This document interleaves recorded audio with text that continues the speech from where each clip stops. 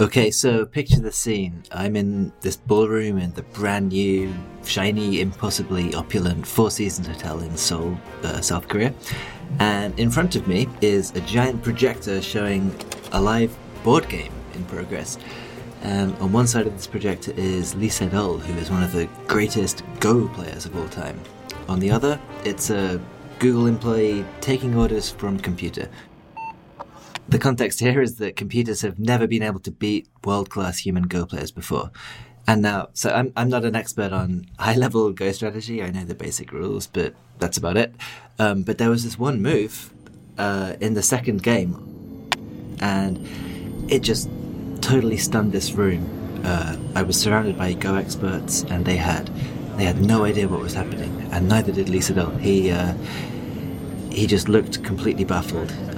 He stepped up, he left the room for about 15 minutes, he came back, and he just didn't know what to do.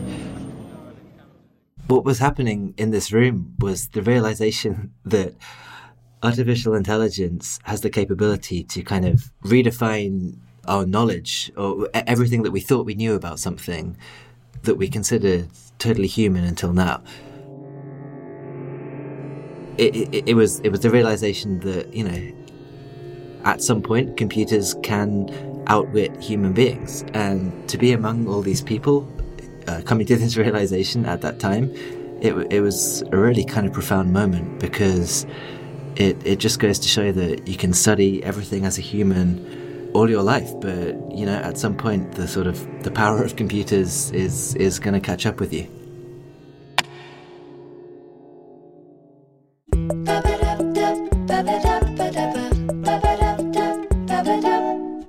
Hello, and welcome to What's Tech, a podcast from TheVerge.com.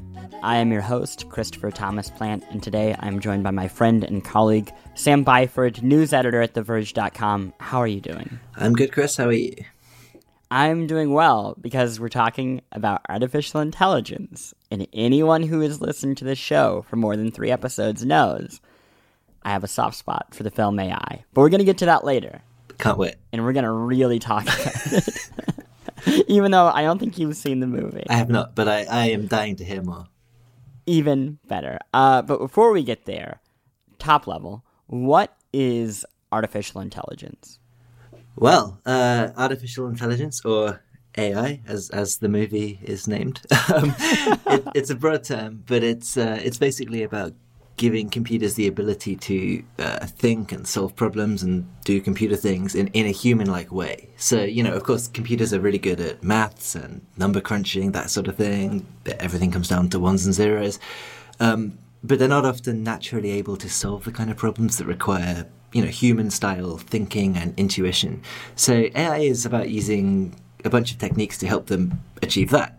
Like, the basic premise is that it's possible to replicate and simulate the human mind to a certain degree, and, you know, in the long run, maybe completely simulate it. So I can picture like Terminator, or if you will, the film AI, a small boy in the role of a Pinocchio robot who becomes a human in some capacity. We'll get to that later. But what were the earliest forms of artificial intelligence like? So the field kind of goes back to something called the theory of computation in the 50s and 60s.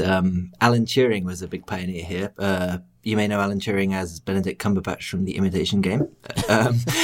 Thank you. A lot of people also know him through the Turing test, which is a really famous AI problem. It's a standard for defining as a machine as intelligent or not based on whether it can hold a conversation with a human and convince the human into believing that the computer itself is real. And so, this goes back a long time. Turing developed this test in 1950. He thought that machines would be able to pass it by the year 2000 or so. So this was very early research level stuff. It kind of hasn't happened yet, as you may have noticed. There was kind of a controversy a couple of years back with this chatbot called Eugene, which was claimed to have passed the Turing test, but it was pretending to be a 13-year-old writing in a second language, which I think is kind of cheating. But the point is that people view AI subjectively, right? Like there's never going to be one moment at which the Turing test is passed. It's like it's more of a tipping point where computers will be able to, like convince humans that they are real, and we are, not at that point yet. So this is all research from the 50s. So early types of practical AI were focused around things like, making good computer opponents for the game of checkers, like stringing basic English sentences together, that kind of thing. It was very much based on research. A lot of it was funded by the US Department of Defense, as is often the case with early forms of technology. The research sort of died down a bit in the 1970s, but then in the 80s, it had a bit of a revival with something called expert systems, which were like standalone AI computers with really specific usages, designed to solve specific problems. So some of these found use in healthcare. NASA used some for certain things like mission control and so on. And then things died down a bit in the 90s, but you started to see some stuff maturing and coming out through video games, of all things, which is a connection that we can draw to AlphaGo and current research later in the episode I mentioned. Yeah, I mean, that is what's fascinating about AI to me. As someone who obviously cares a lot about video games, has had my eye on them for a long time, AI design has always felt important, but it feels like in recent years it has gotten outside of the world of video games, and that people, I don't want to say more important people, but I will say more important people are caring about it. And the example that I'll give is Mark Zuckerberg has said that he has plans this year to focus on designing AI. So I'm curious why you think, and maybe I'm wrong here, but why AI is kind of trending in this moment. Yeah, so to talk about video games, like I mean, AI is the first time I ever heard the term AI was in a video game. I don't know if you're familiar with Star Wars Dark Forces 2 Jedi Knight, but sure. I mean, how could I not be? But that had a cheat code, which was cheat codes are the things that now you pay EA like $3 to unlock, but they used to be they used to be free. And you would type in a thing, and there was a thing that appeared on top of the screen. It was AI on, AI off, and I was like, honestly, 11 years old, and I thought it said Al. I was like, who's this guy Al? Why does turning Al off make the stormtroopers stop moving? So yeah, like that was really the kind of primary use of AI, like the mainstream vision of AI for a good decade or so. I think it's trending right now again because of some things that have been made possible thanks to new techniques, specifically machine learning, which has been a big thing over the past decade. So Mark Zuckerberg, he said he wants to make an AI for his house, right? Like he wants to do the thing from Iron Man. He made this distinction between supervised learning and unsupervised learning when he said that, and that speaks to some of these abilities. The idea that a computer system can learn by itself. But there have been some real breakthroughs even in just basic supervised learning of late. So, for example, I don't know if you've used the recent Google Photos app, but the one that manages all your pictures in the cloud, that does some really good things through what is basically AI. Like, for example, you can search through your photo library without having to tag your photos or use metadata or anything, because Google's machine learning technology has analyzed millions and millions and millions of pictures at the pixel level to figure out what certain things look like. And it adds moving snow to my winter photos. Yeah, that may not quite be artificial intelligence, but it's equally cool, but maybe not as technologically impressive. But yeah. So, for example, if you search for like beach, you'll get pictures of beaches because chances are there'll be a blue sky at the top, water in the middle, sand at the bottom, and a bunch of other granular parameters that Google's algorithm has studied over and over and over and over again, and can ascertain as a beach. So machine learning techniques, which are super important for AI, it's starting to make a real impact in very mainstream software. So I think that's fueled a lot of interest in the field in general. And then we have things like AlphaGo, the DeepMind Go beating program, which are maybe less practical to the average person, but get a ton of publicity nonetheless because it's easy to view it as a human type AI, right? Like it's something that is beating a human. Yeah. Well, let's hop back to video games for a moment, because I feel like there's kind of a connection here. What was learned or gained from these, I guess, 2 decades of video game AI development that it would be applied today? Well, so I spoke to Demis Hassabis, who is the founder of DeepMind, the Google company that developed AlphaGo, and I don't know if you knew about him, 15 or so years ago, but back then he was a pretty big figure in the British computer games industry. He worked with Peter Molyneux at Bullfrog and Lionhead on games like Theme Park and Black and White, and he did he basically led the AI programming on those games. And if you think about how those games work, they're sort of simulating worlds, and it's all about your impact on people and how they react to you and so on. And what Demis told me was basically that he was kind of using these games as like an excuse to like surreptitiously get AI research out into the mainstream. And once he sort of exhausted those possibilities, he left and did a neuroscience PhD, and then eventually founded DeepMind, and that's how we have AlphaGo today. So yeah, like but games make sense as a testbed for AI, right? Like they have rules, they have winners. It's generally pretty easy to tell how well the intelligence is doing. To bring it back to board games a bit, like chess was a big deal for AI, of course, especially in the 90s when IBM had a computer called Deep Blue, which beat the grandmaster Garry Kasparov. That was viewed in those days as the kind of thing where human intuition would, it would just prevail against the computer. And IBM proved, through a variety of sort of powerful computing techniques that wasn't the case. But the reason that Go has been a kind of a long-standing target after chess has been sort of beaten to an extent, like Go has been considered a target because it's just way more complicated for computers to understand. There are so many more possible positions. Like there are literally more possible board patterns in Go than there are atoms in the universe, which is like, it doesn't seem possible, but that's just the way it is. And yeah, it's just very difficult to tell like who is winning a game of Go just by looking at the board. So that's kind of why DeepMind viewed it as a challenge. But before tackling Go, they tackled a bunch of Atari 2600 games and so on. So just the concept of a game as a kind of testbed for AI research, I think is something that's going to prevail. Demis Hassabis told me that like perhaps StarCraft might be the next frontier for this kind of research, which I think is a kind of an interesting route for it to go down. Yeah. Okay, so tell me a bit more about AlphaGo, and like by that I mean, what is it? Like, is it just a software? Is it a game? Is it a specific computer that contains a piece of software? Yeah, so it's software. It's an AI program developed by DeepMind, which Demis Hassabis founded. Google bought the company about 2 years ago.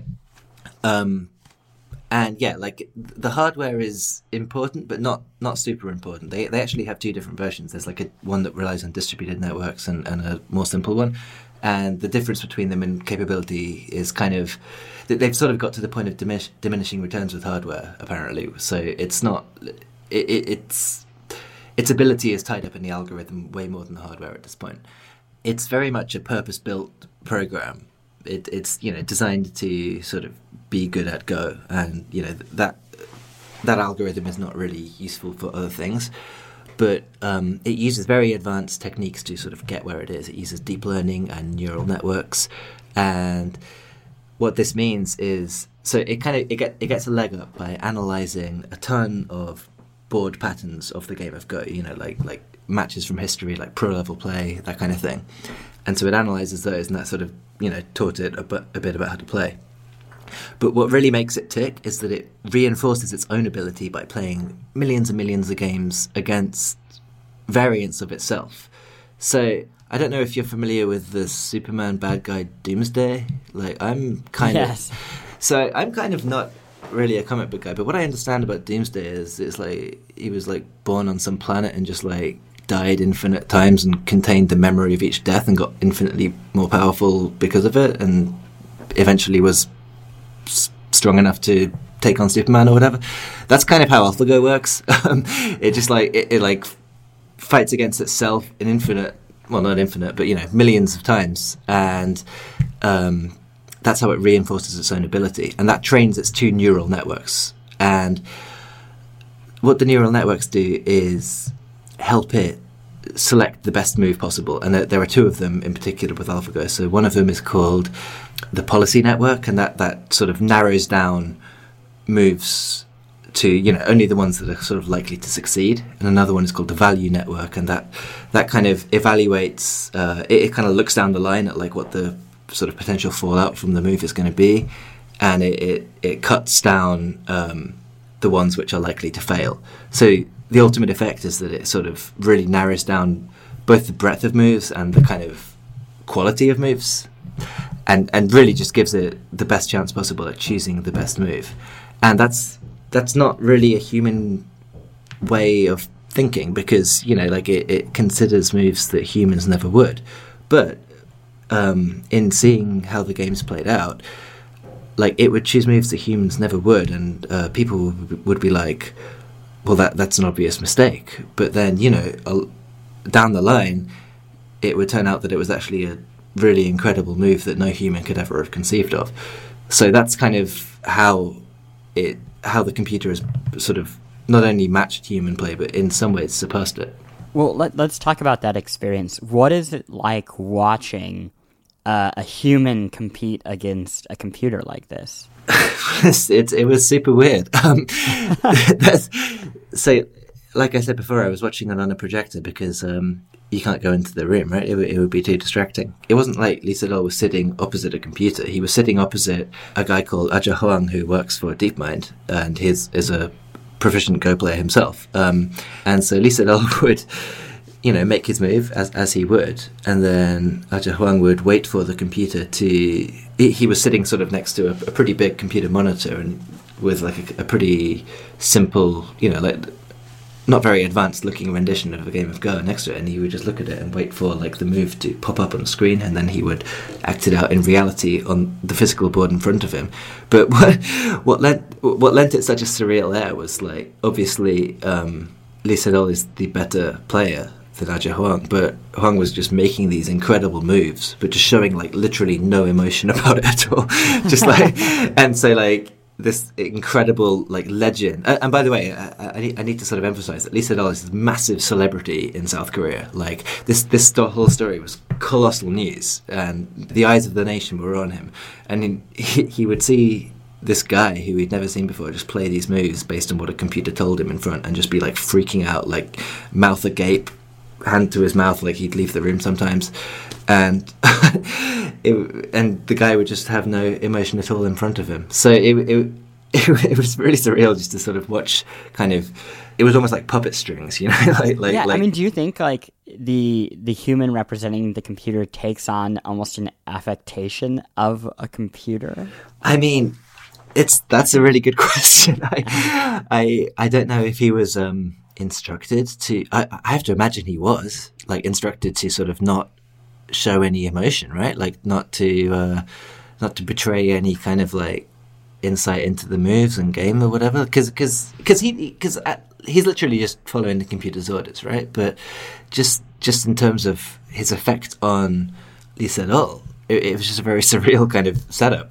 Like one of the things that Lee Sedol said after each match was that his skill takes him so far, but like he has certain human flaws that a computer never can have, right? Like in the sense that computers don't feel pressure, they don't get nervous, they don't worry about time constraints and so on. So yeah, just to be they don't have an entire nation's expectations weighing down on them. Yeah, right. So yeah, it was, for those who don't know, the way the match went down is that AlphaGo won the first 3 games of 5, and then Lee Sedol won the 4th one, and then AlphaGo won the 5th. And so by the 3rd game, the whole series, it was a foregone conclusion. Like the mood was, okay, fine, like computers have won, that's that.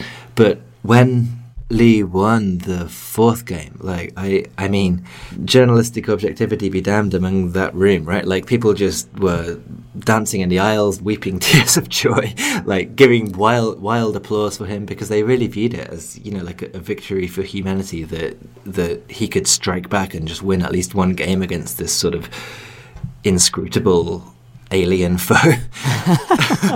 I mean, that's kind of the way for it to go down, really, when you think about it, right? Because I think losing those 3 games or matches really sets how insane it is that people thought that a human could win at all. I mean, when you're describing this, it sounds insurmountable. Ahead of the match, the mood was kind of the computer was likely to lose. Like certainly among the Go community, almost everybody I spoke to was fairly adamant that they weren't expecting AlphaGo to win even one game. Sorry, and I wrote in my sort of preview piece for the whole event that I thought that even if AlphaGo won one game of the 5, it would be like a huge achievement, like a real big milestone for AI. But yeah, like it just took on this melancholy tone as it became clear that, you know, like it was just far superior. So, but not only superior, but superior in a way that just we humans like didn't understand. Okay, I have 2 more quick things. We'll get to AI in a moment. But to wrap up AlphaGo, what can people expect in their normal life from this tech? I understand that AlphaGo is designed to be great at Go, so maybe it's nothing. But are there lessons learned that we could possibly see in, say, our smartphone or something else down the line? Yeah, so DeepMind has hundreds of employees, and maybe like 15 of them worked on AlphaGo, right? It's absolutely not the focus of this company's research. And Demis Hassabis, when I spoke to him, identified sort of 3 kind of main areas that DeepMind's research is likely to sort of go. Maybe the most immediate one is, like you said, smartphones.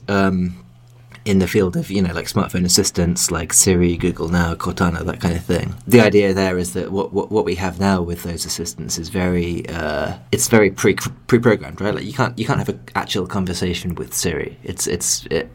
It breaks down very quickly if you try to kind of like go off the track of what has been kind of like programmed in. So DeepMind believes that if assistants like that kind of were developed on a similar principle to AlphaGo of learning, where they kind of like, you know, they have a bunch of data kind of in there and it's reinforced and sort of, you know, bounced internally off itself, we could get something a lot more sort of a lot less brittle and a lot easier to use in a wider variety of situations. DeepMind is also making kind of inroads into healthcare. They struck a deal with the NHS in the UK.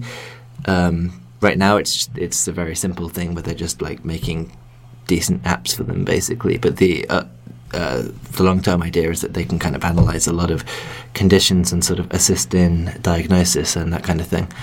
And maybe looking a bit further out, robotics is a kind of potential route for this technology. You know, the more human-like learning we have, the better, and we've seen that to some extent in, you know, like Google's experiments with self-driving cars and so on. But with, you know, with robots, when they take a sort of more learning, more human-like AI approach, then there could be a lot of interesting possibilities there. Okay, final, and this is probably the most important question, so I saved it for last.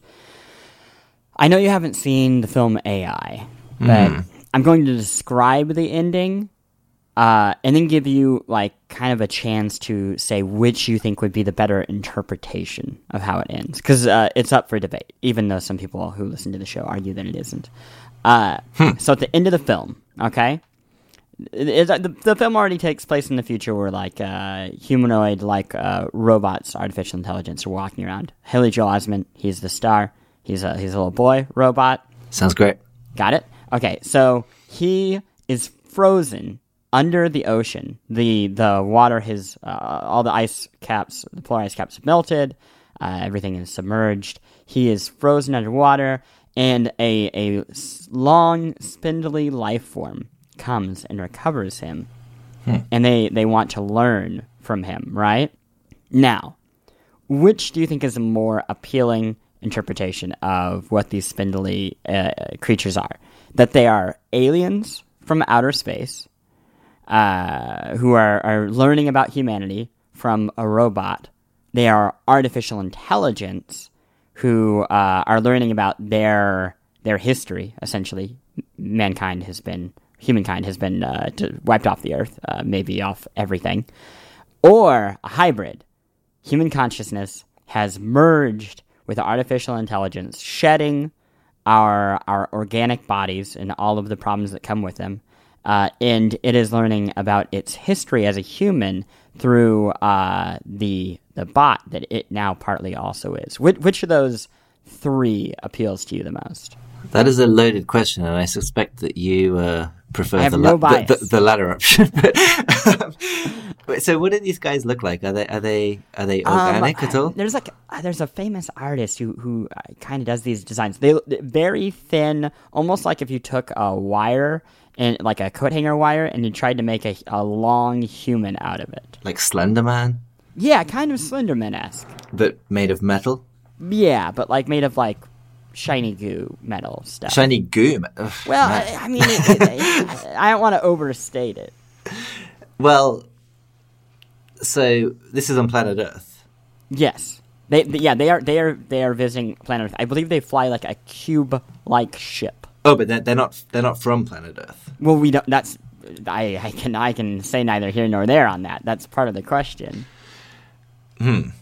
Well, I would say that, I mean, if they're aliens, AI is sort of not really a factor, right? Like, they could just be aliens.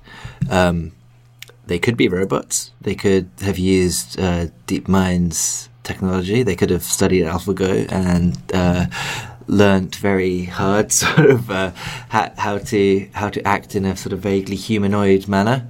The robots with human consciousness thing, that seems a little shaky to me, but you described it in enough detail to make me think that it's possibly what Steven Spielberg wanted to think that Stanley Kubrick was thinking.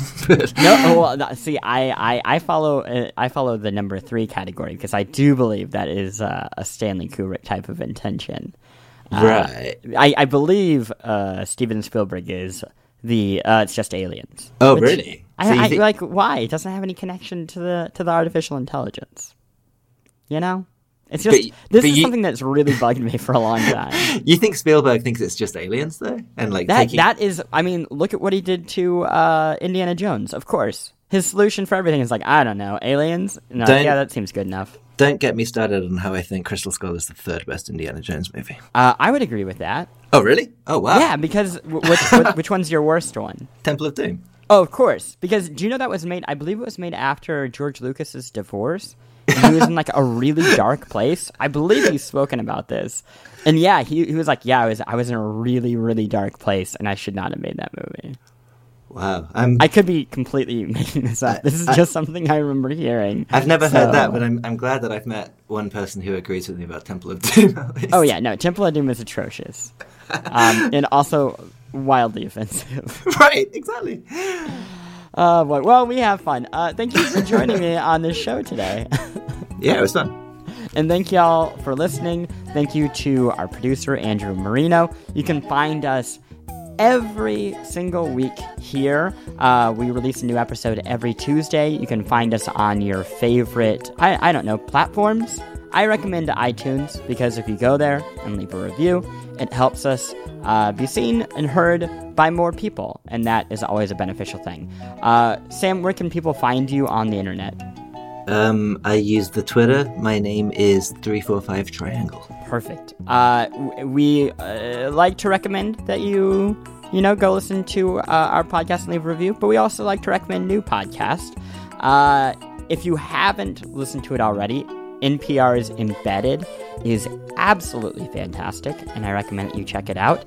And an oldie but a goodie, Stuff You Should Know, which I think if you like What's Tech, you will like that. It's very informative.